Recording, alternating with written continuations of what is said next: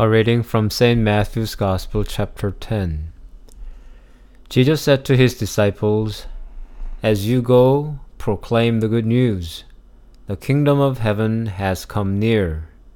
Cure the sick, raise the dead, cleanse the lepers, cast out demons. You received without payment. Give without payment. Take no gold or silver or copper in your belts, no bag for your journey, or 2 tunics, or sandals, or staff, for laborers deserve their food. Whatever town or village you enter, find out who in it is worthy, and stay there until you leave. As you enter the house, greet it. If the house is worthy, let your peace come upon it. But if it is not worthy, let your peace return to you. If anyone will not welcome you or listen to your words, shake off the dust from your feet as you leave that house or town. Truly I tell you, it will be more tolerable for the land of Sodom and Gomorrah on the day of judgment than for that town." We don't believe that a person can live without society. It is not only against our social nature, but also unrealistic. There will be no drinking water system or sewage system or a road network if there is no community effort. The social nature of man is not external, but integral to human beings. Thus, happiness also cannot be absolutely individualistic. True happiness has a social and communal aspect.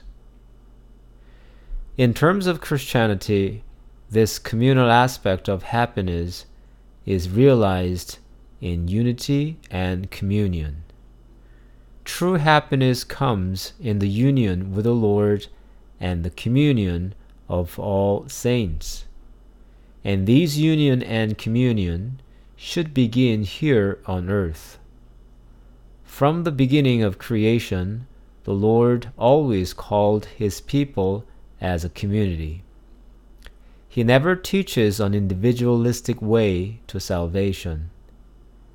I cannot exercise the greatest commandment of love if there is no one else other than me. Salvation comes through and within relationships. If someone thinks he can be saved while everybody else is damned, that salvation would be so lonely. In both readings today, the scripture speaks of communal salvation and damnation.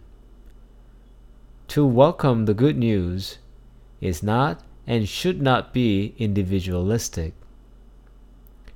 The good news is meant to be shared and spread in society. If we accepted the gospel messages but never shared with others, we have not truly received it. Even if we confess that we are Christians but our society is not run on the good news, our confession is not genuine.